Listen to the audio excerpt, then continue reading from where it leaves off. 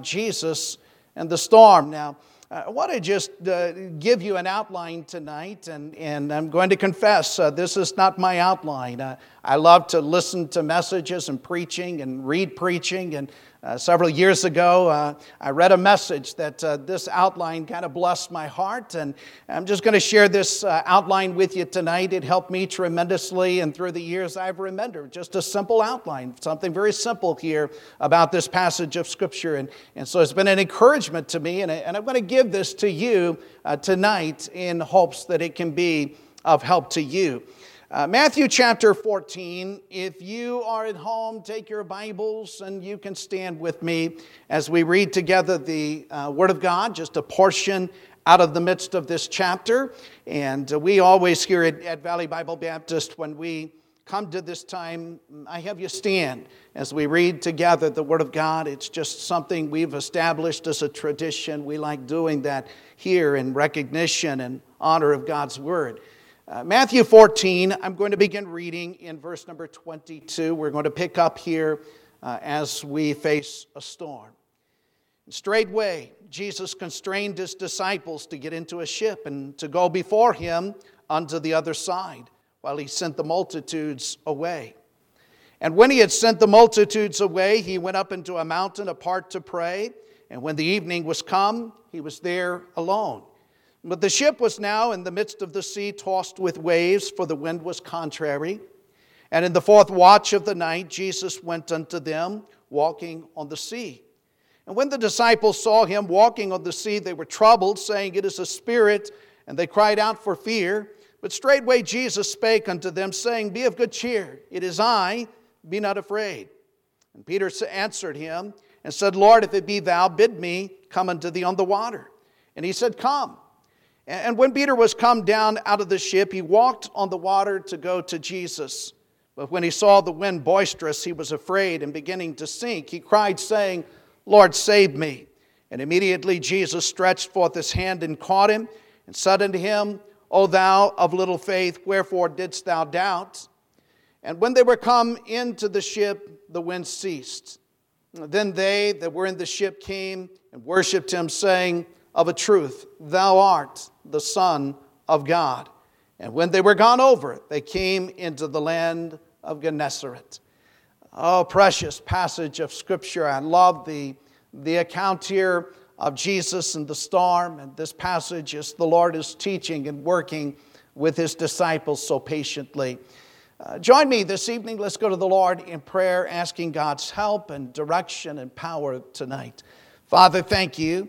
Thank you for your precious word. And Lord, thank you that you know every need of our life, that you've given us a love letter. You know the things that we go through, the things that we face. And Lord, you know the difficulties of this life. And you've expressed many occasions that in this world we'll have tribulation and difficult days that are coming before us. And yet, Lord, you're aware of all of it, and you've given us encouragement and hope through your word. And I pray here tonight as we preach from this passage of Scripture that, Lord, you might give us something that would be of eternal value. And Lord, you know every heart of every listener. I pray, God, tonight, minister your word at the very point of need. Lord, we look unto you. We need you. We need your help tonight. We need your power. We need your guidance, your direction. We pray in the name of Jesus. Amen. And you may be seated. And here tonight, as we look at this particular storm, we find throughout the Word of God there are storms in the Bible.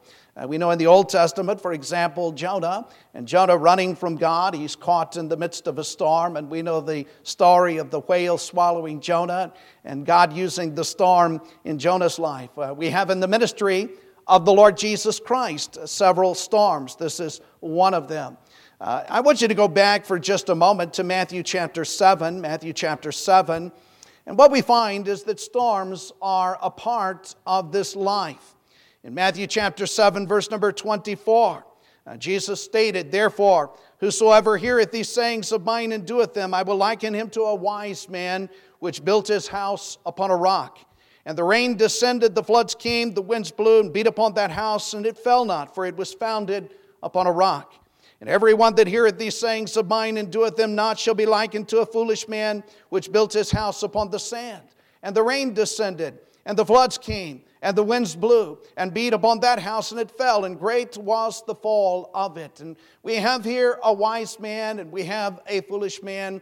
We find that the rains descended upon both of them. We find that the floods rose. We find that there was a storm in each of their lives. Every person will face storms.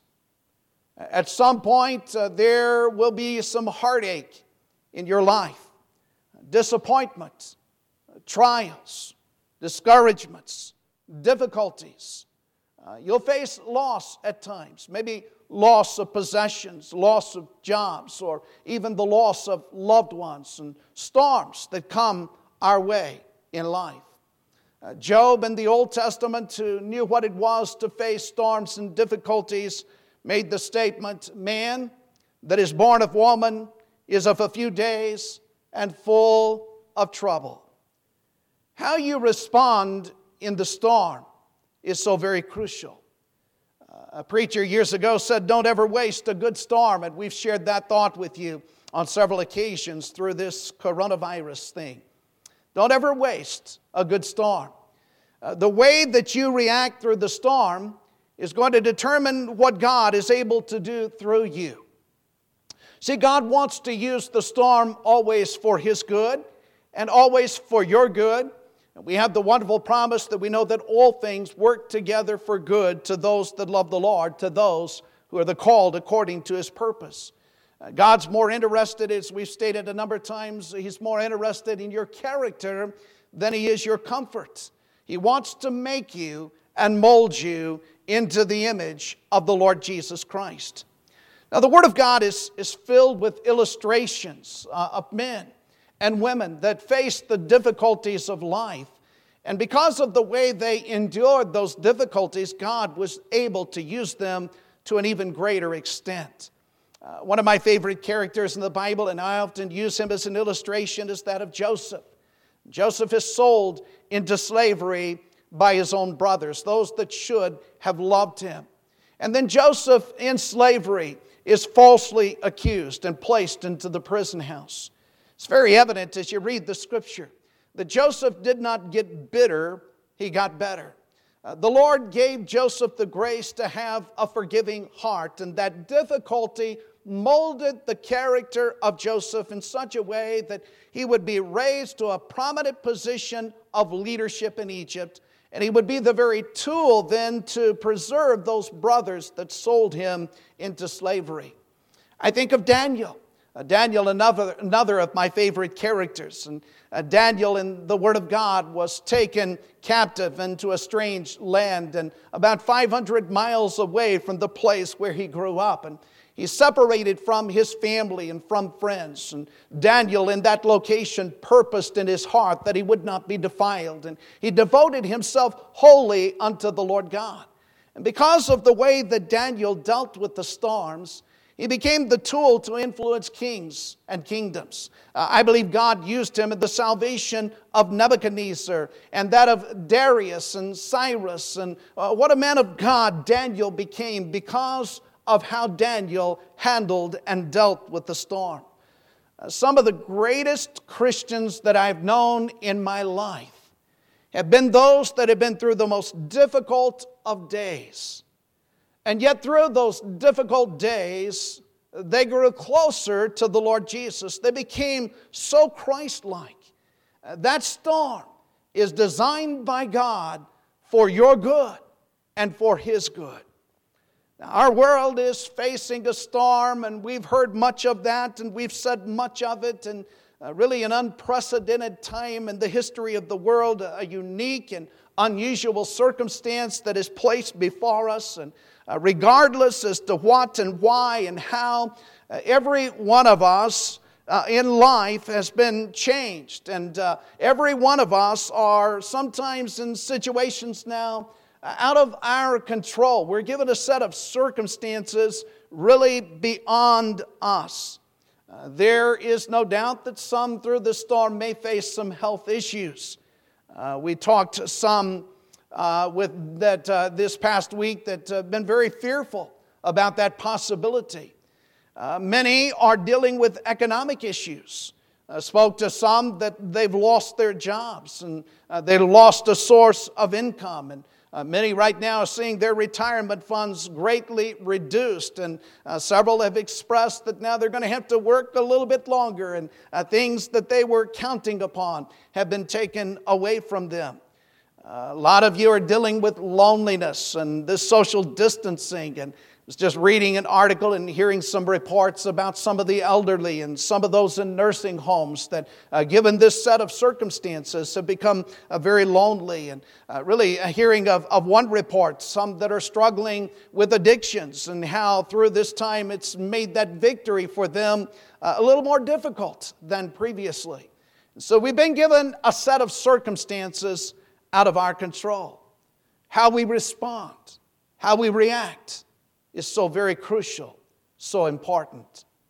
Matthew chapter 14, Jesus and the storm. Every born-again child of God is in Christ's school. You're in His college. You're being taught and trained and developed by the Lord Jesus Christ. See, we're going to join the disciples tonight on this boat out in the midst of the Sea of Galilee. And we're going to see some things, give you this little outlines, bless my heart through the years, and some things that are going to carry you through whatever you face. I want you to begin with me, go back to Matthew chapter 14, and I want you to begin with me in verse number 22. In verse number 22, the Word of God reads, Matthew 14, "And straightway Jesus constrained His disciples to get into a ship, and to go before Him unto the other side, while He sent the multitudes away." The first thing that we see is that He sent them. Earlier in Matthew chapter 14, this is a beautiful chapter, the disciples were used of God to feed the multitudes. We know that a crowd has gathered, and they've got no food. There's one boy with 5 loaves of bread and 2 little fishes.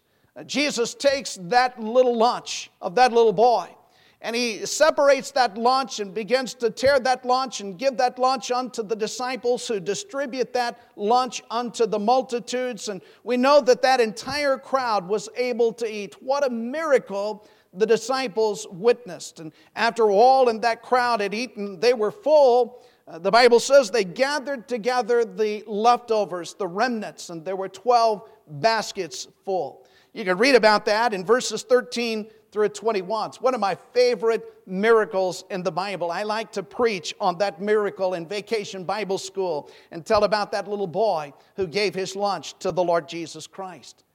Now, after that miracle, verse 22 tells us, "And straightway, immediately, Jesus constrained His disciples to get into the ship."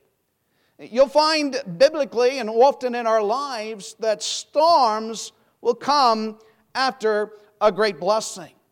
I've often pictured in my mind the disciples as they get on that boat on the Sea of Galilee. They're on cloud 9. They're excited. They've just witnessed this great miracle. They've distributed to the multitudes that little boy's lunch, and everybody was full. I can just imagine Peter, as he would say to John on that boat, said, "Wow, do you believe what we just experienced? And we just witnessed a miracle. We've witnessed Jesus as He's fed this crowd. And isn't that exciting? Isn't that a blessing?" And as they're talking about what Jesus has just done, the winds begin to blow, and the waves begin to roll, and the storm rises without warning out on that sea. See, many times after God does something special, a storm follows. We preached recently about Paul in 2 Corinthians chapter 12. Paul was taken up to the third heaven, and he experienced things that we will never experience in our life. And immediately after experiencing that, the Lord allowed a thorn in Paul's flesh. And Paul besought the Lord for the removal of that thorn. And the Lord said, "No, Paul, my grace is sufficient for thee." See, storms will often come after God does a mighty work. But I want you to go toward the end of Matthew chapter 14. You're going to find that sometimes storms will arise before the mighty works of God, but sometimes storms will arise after the mighty works of God, both ways. Now notice here in Matthew chapter 14 and verse 34. And when they were gone over, they came into the land of Gennesaret. And when the men in that place had knowledge of him, they sent out into all that country round about, and brought unto him all that were diseased, and besought him that they might not only touch the hem of his garment, and as many as touched were made perfectly whole. I witness here, and as the disciples, they were on that boat with the Lord Jesus. And on that boat, in the midst of the storm, they come through that storm, and now they witness another mighty miracle. The storm was sandwiched by the miracle of feeding the multitudes, and now the miracle of healing the sick. And I've witnessed that at Valley Bible Baptist on a number of occasions. It seems so many times before God does something special, there's a difficulty that we face, a storm that we endure. Now, it was Jesus, back in chapter 14, it was Jesus that sent the disciples into that storm. In verse 22, again, straightway, Jesus constrained his disciples to get into a ship. I want you to know tonight that that storm did not take Jesus by surprise. He knew exactly what he was doing. He knew when he put them on that boat, he knew that the storm was coming. They were in his will. They were right where he told them to be. They were doing what he told them to do. Now, sometimes in the midst of a difficulty, Satan will deceive us in this area, and here we forget that God is in control, but it was the Lord that sent them. Your storm is not an accident. Job, he was a godly man.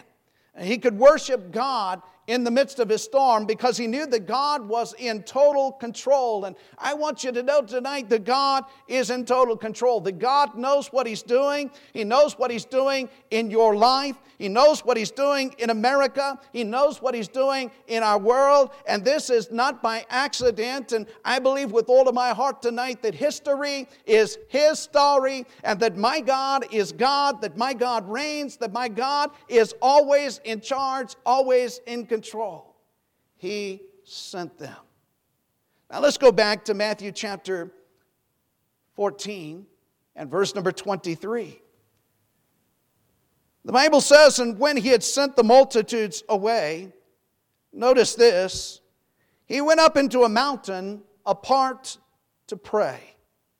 And when the evening was come, he was there alone, but the ship was now in the midst of the sea, tossed with waves, for the wind was contrary. He sent them, but he prayed for them. See, while they battled the storm, you get the picture, Jesus was on the mountain praying for them. And I can just imagine in my heart and my mind, and here's Jesus on the mountain, here are the disciples on the sea in that boat in the midst of the storm.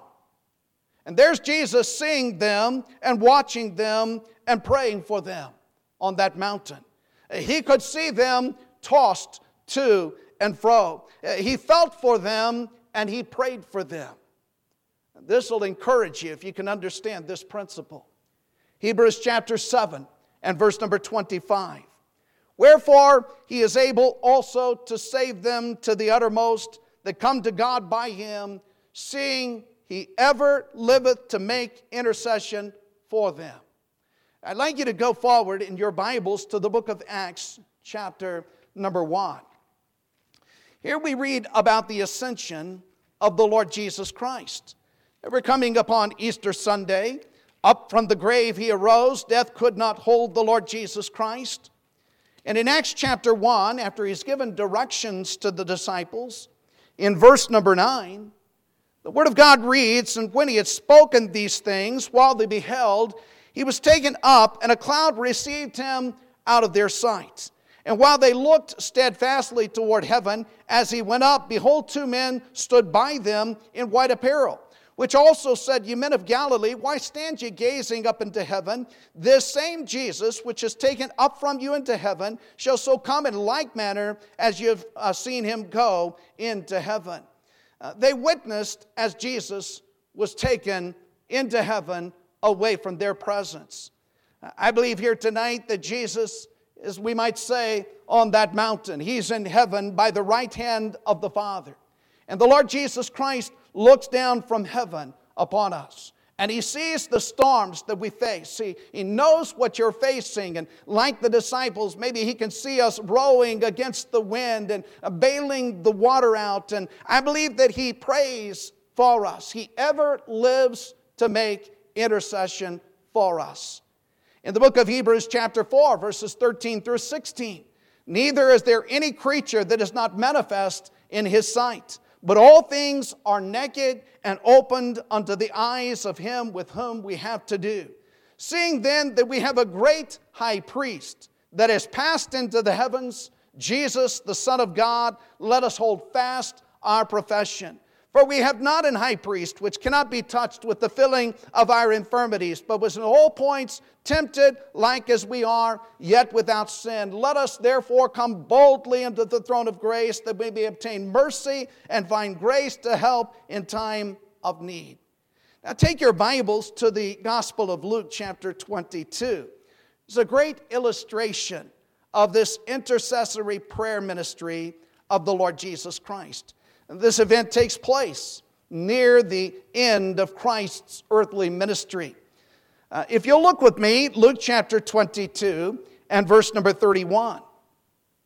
And the Lord said, Simon, Simon, this is Peter, behold, Satan had desired to have you, that he may sift you as wheat. Notice verse 32. Jesus said to Peter, But I have prayed for thee, that thy faith fail not. And when thou art converted, strengthen thy brethren. And he said unto him, Lord, I am ready to go with thee both into prison to death. And he said, I tell thee, Peter, the cock shall not crow this day before that thou shalt thrice deny that thou knowest me. And here the Lord Jesus Christ knew the heart of Peter. The Lord knew that Peter was about to face maybe the greatest trial and temptation of his life. And the Lord knew that in the midst of that trial, Peter would fail. We come on into the next part of Luke chapter 22, and we have, as I mentioned there, the Garden of Gethsemane, and we have the Lord as He asks the Father to remove from Him this cup, and He says, Father, not my will, but thy will be done. And we know that that night the Lord Jesus Christ was betrayed, and He was taken captive and went through the kangaroo trial. We come to the end of chapter 22, and we see Peter 3 times, just as Jesus expressed, telling that he did not know the Lord, denying the Lord, and even the 3rd time cursing and saying, I do not know the Lord. You look in verse 60 of chapter 22. And Peter said, Man, I know not what thou sayest. And immediately, while he yet spake, the cock crew.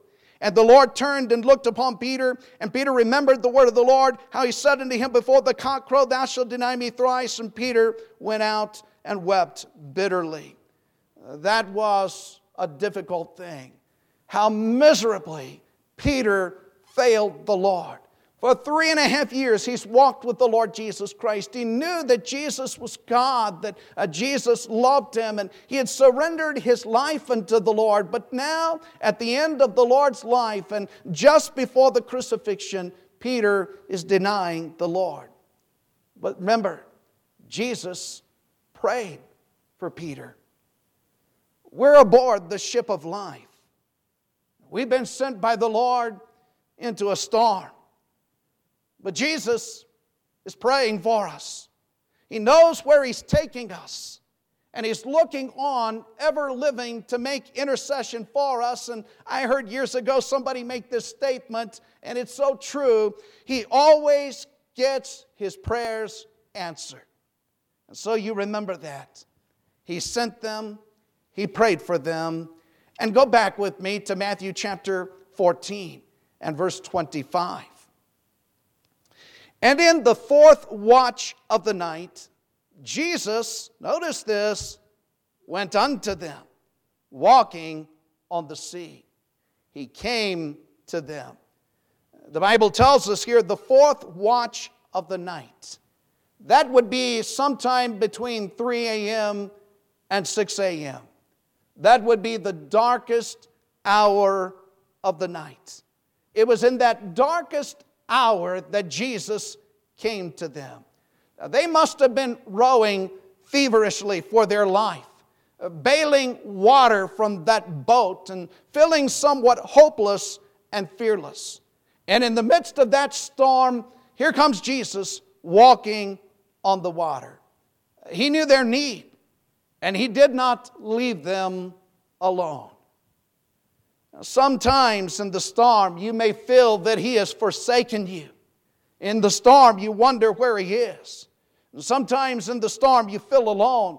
There are a lot of people right now feeling a little bit alone and needing some fellowship and longing for the time that we'll be able to come back here to this building and to Valley Bible Baptist Church and be able to shake hands again and be able just to have the fellowship one with another. And you feel alone at this time. And sometimes Satan might accuse you and say to you, if God really loves you, why would He allow this to happen to you?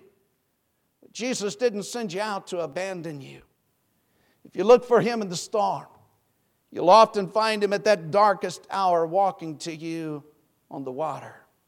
And it's just when you need Him the most. Yeah, in that dark hour. Next Sunday is going to be Resurrection Sunday. That was a dark hour. They took Jesus and they crucified Him. They put Him upon the cross. He was dead. There was no breath. There was no heartbeat. They took Him from that cross and laid Him in the tomb. That was a dark hour. That was a hopeless time. But up from the grave He arose. Death could not hold Him. Death could not keep Him. And that's what the resurrection is all about. And so often in that darkest hour, He comes to us. So often in the hardest times of my life, I found that His presence has been the most real. It's often in that dark hour that I've taken the Word of God and God has ministered to my heart. He's come to me in the darkness of that hour and ministered at the point of need. It's a wonderful promise in Scripture if we can grasp this. Children of Israel faced the wilderness journeys. God took them out of Egypt and into the wilderness. It's not long as they arrive in the wilderness, there's no water. And they griped and they murmured and they complained. And then not long after God provided the water, there's no food. And they griped and they murmured and they complained. And time after time they griped and they murmured and they complained because they forgot that He was there with them. They forgot that it was He that was guiding them. They forgot about the pillar of fire by night and the pillar of cloud by day and the very presence of God in their midst. Hebrews chapter 13 verse 5. He's promised, I will never leave thee nor forsake thee. In the book of 1 Peter chapter 5 and verse number 7, we read, casting all your care upon Him, for He careth for you. Some of you tonight are carrying a heavy tow sack, a sack full of burdens. There are burdens that are bigger than you. You cannot carry those burdens alone. Some of you are aboard that boat of life and you're rowing feverishly in the storm. There are some of you that are taking that bucket and you're bailing the water out. And some of you tonight are having a broken heart and some things that you're dealing with. And I tell you here tonight that He'll come to you if you look to Him. He's not left you or forsaken you. He came to them. Then I want you to notice in verses 26 and 27 that He comforted them. In verse 26, and when the disciples saw Him walking on the sea, they were troubled, saying, it is a spirit. And they cried for fear. What would you do? What would you think? They didn't believe in ghosts, but they saw what they thought was a ghost. It brought fear to their hearts. Verse number 27, but straightway Jesus spake unto them, saying, be of good cheer, it is I. Be not afraid. Can you imagine the comfort of those words? Don't be afraid. It's me. It's I. Be not afraid. The Lord's been so patient with me. If you're honest tonight, He's been patient with you. I love Psalm 103. Let me just read a few verses if you want to join me. Psalm 103. verse number 8. We read, the Lord is merciful and gracious, slow to anger, plenteous in mercy. He will not always chide, neither will he keep his anger forever. He hath not dealt with us after our sins, nor rewarded us according to our iniquities. For as the heaven is high above the earth, so great is his mercy toward them that fear him. As far as the east is from the west, so far hath he removed our transgressions from us. Like as a father pitieth his children, so the Lord pitieth them that fear him. He knoweth our frame, he remembereth that we are dust. That's how so often the Lord has dealt in my life. There have been times since I've been saved that I have miserably failed. And yet he's picked me up and dusted me off, kind of like that little child that's just learning to walk. There have been times that my faith was weak. There have been times where my heart was filled with fear and doubt, where my life was in turmoil. If it would have been up to me, I would have thrown me away. But he didn't throw me away. Times that he simply reached down in the depths of my need and he comforted my heart. And if you look for the Lord, he'll give you that comfort that only he can give in this time of need. We read on in Matthew chapter 14. As he comforted them, then he taught them some important lessons that the Lord taught the disciples. And I believe with all of my heart, Jesus is in the teaching business. If you're saved tonight, he's teaching you. You're in his school. He's molding you to the image and character of Christ. And he often uses the difficulties of your life. He uses the heartbreaks and the heartaches to teach you these important lessons. So look at verse number 28. Here's a lesson, we might say, in humility. And Peter answered him and said, Lord, if it be thou, bid me come unto thee on the water. I like Peter. He was the bold one. He took a great step of faith. He walked on water. And he said, come. You'll notice that Peter did not step out of the boat until the Lord told him, come. And when Peter was come down out of the ship, he walked on the water to go to Jesus. But when he saw the wind boisterous, he was afraid, and beginning to sink, he cried, saying, Lord, save me. You see, Peter took this step of faith and he began to walk on the water, but soon got his eyes off of the Lord and possibly on himself. I know there are times and we do this and we have to say this, and maybe we experience a time like this of Peter and suddenly think, wow, I'm something. I'm better than these other guys. They're not on the water. Look what I'm doing. And then we get our eyes off of the Lord. We put our eyes on the storm, on the circumstances.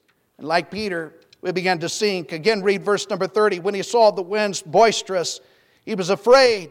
And beginning to sink, he cried, saying, Lord, save me. Now, that's not his salvation. I believe Peter was already saved. I believe he was already secure in the Lord. But this is a time in his life where Peter is sinking and he cries out simply, Lord, save me. And the Lord reaches down and pulls him up. And I believe Jesus was teaching him, Peter, as long as your eyes are on me, you can do great things. But you get your eyes off of me and you're going to sink.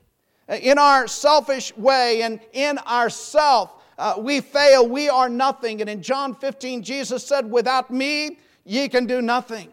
And oh, how we need to learn that in our churches and in our ministries. And I'm just wondering if across America, God has not allowed a storm to teach us that in ourselves we are nothing, and that we must depend upon the power of God and the touch of God to accomplish the work of God.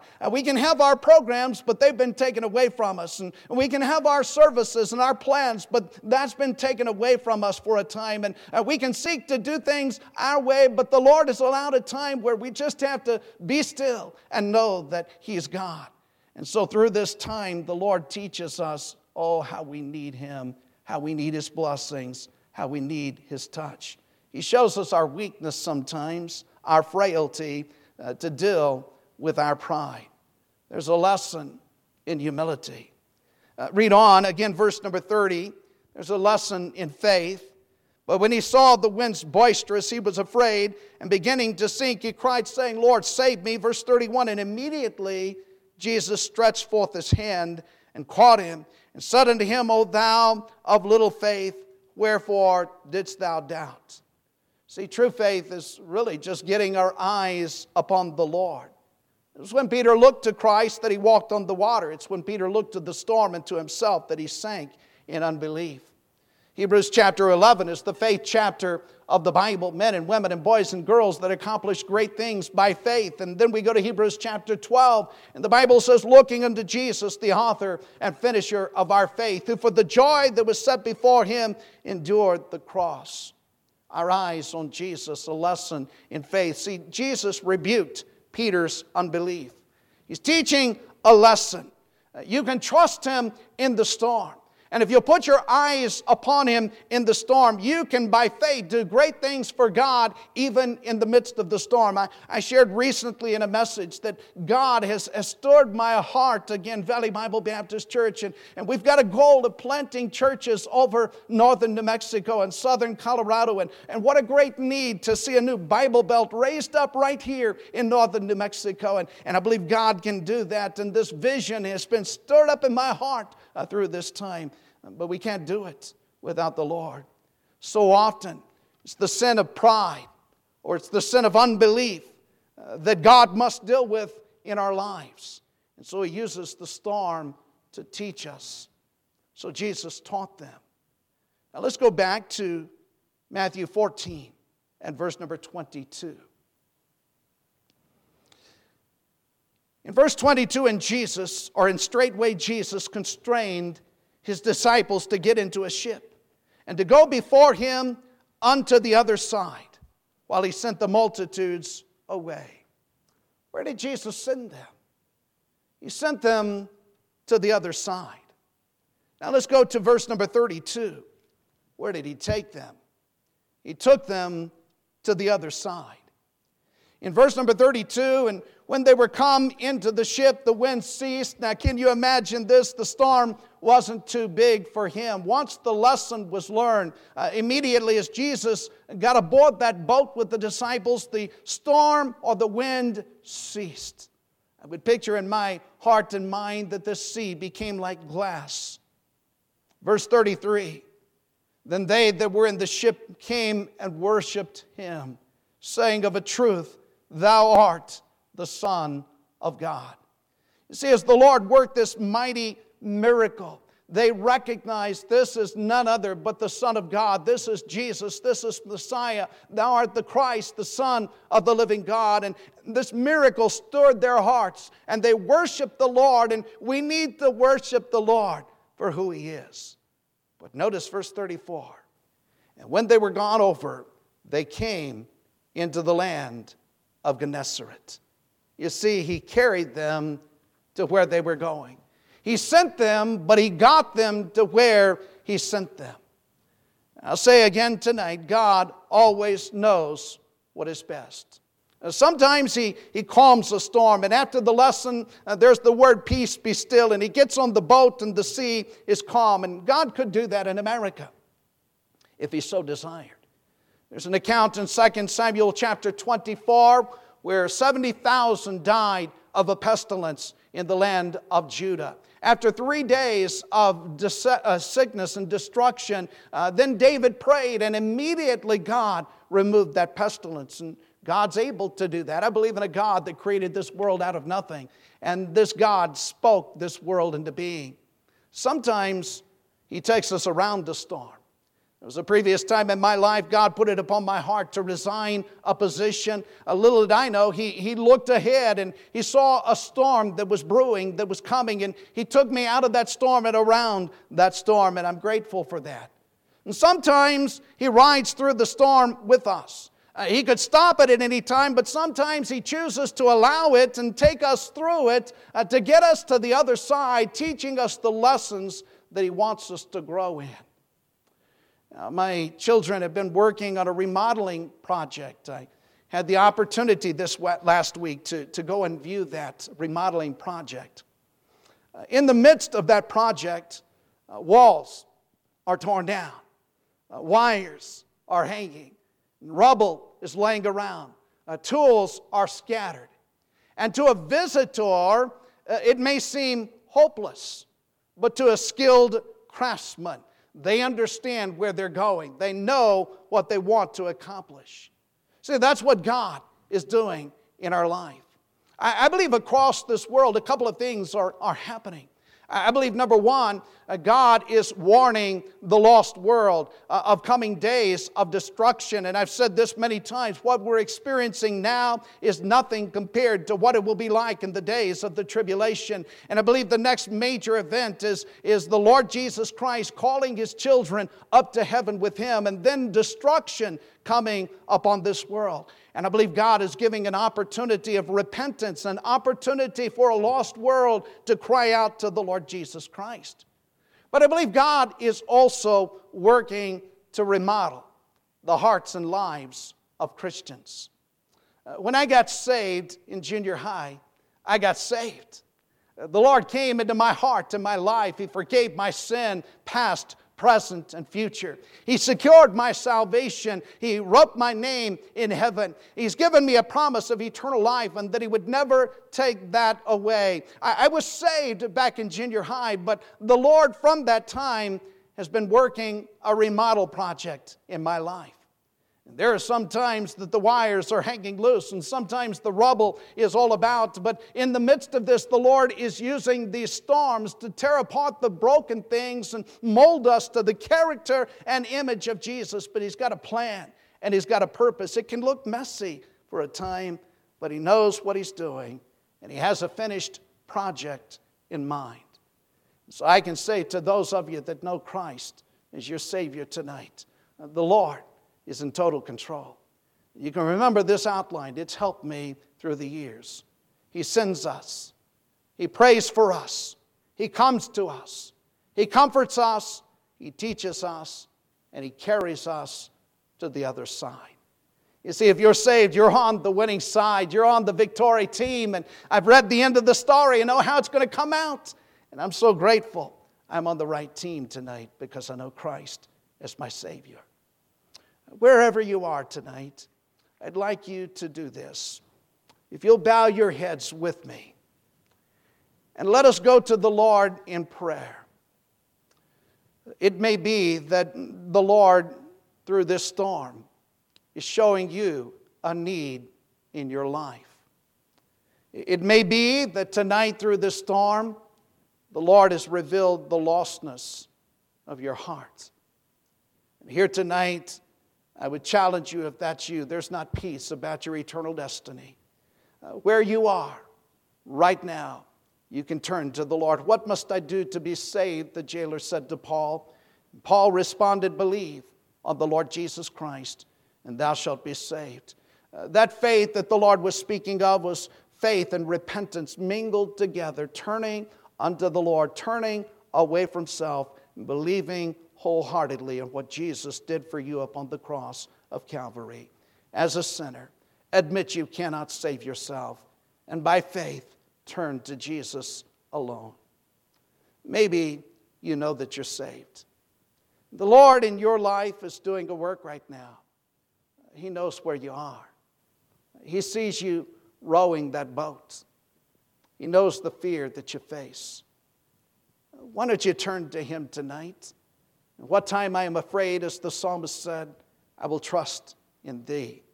Tonight, simply look unto the Lord. Thank Him for the storm. Thank Him for the teachings in your life. Thank Him for being on that boat with you. Father, tonight,